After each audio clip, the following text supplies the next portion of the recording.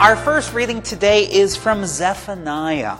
And this passage starts out extremely dark, but then transitions to a message of hope.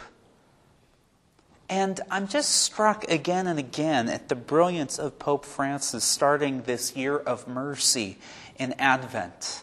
Mercy is explicitly mentioned in our opening prayer. So let us take a moment to open ourselves up, to ask the Holy Spirit to make us able to receive the mercy God wishes to bestow on us. Well, as one person in the room knows, 2 weeks ago at RCIA, our last session of the fall semester was supposed to be on the content of the Bible, and it ended up that I was going to have to give the presentation. And since it was our last time and I wanted it to be fun, we did it in the style of pub trivia. And so we had food, we had music, we had teams, and yes, we even had a little bit of beer for those over 21. And people complained that the questions were hard. Well, I made them hard. And some people accused me of not knowing the answers myself. I knew most of them before I put the quiz together. And by putting the quiz together, I knew them all.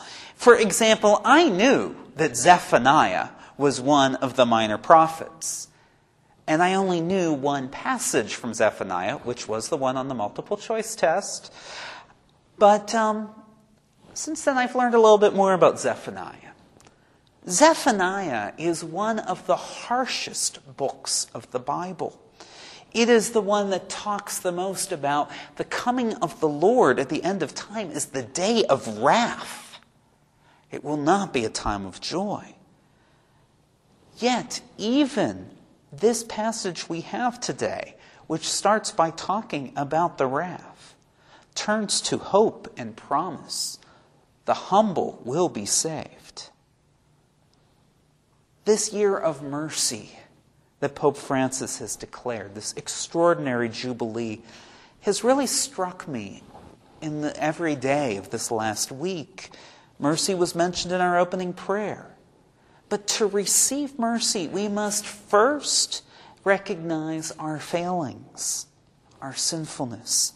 It is only then that we can realize that mercy is freely given to us more than anything we deserve. Our gospel passage talks about it is the one who acts in the way of God, like the tax collectors and the prostitutes, who are the ones that are the true disciples, the receivers of mercy. The passage from Zephaniah that I know is not the passage we heard today. It is the passage we heard on Sunday, which follows. It is the next verse from what we heard today. I happen to know it because there is a very famous aria in Handel's Messiah that is based on this passage.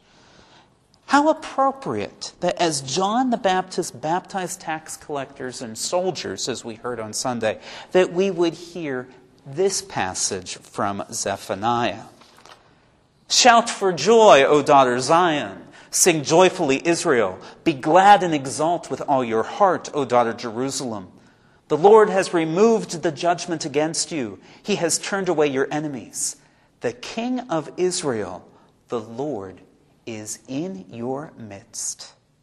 You have no further misfortune to fear. On that day it shall be said to Jerusalem, fear not, O Zion, be not discouraged. The Lord your God is in your midst, a mighty Savior. He will rejoice over you with gladness and renew you in his love.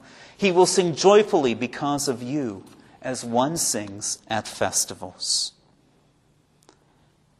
Not only appropriate for those who were being baptized, as Jesus Christ might have been standing in their midst. How appropriate for us in this second half of Advent. The Lord is in our midst.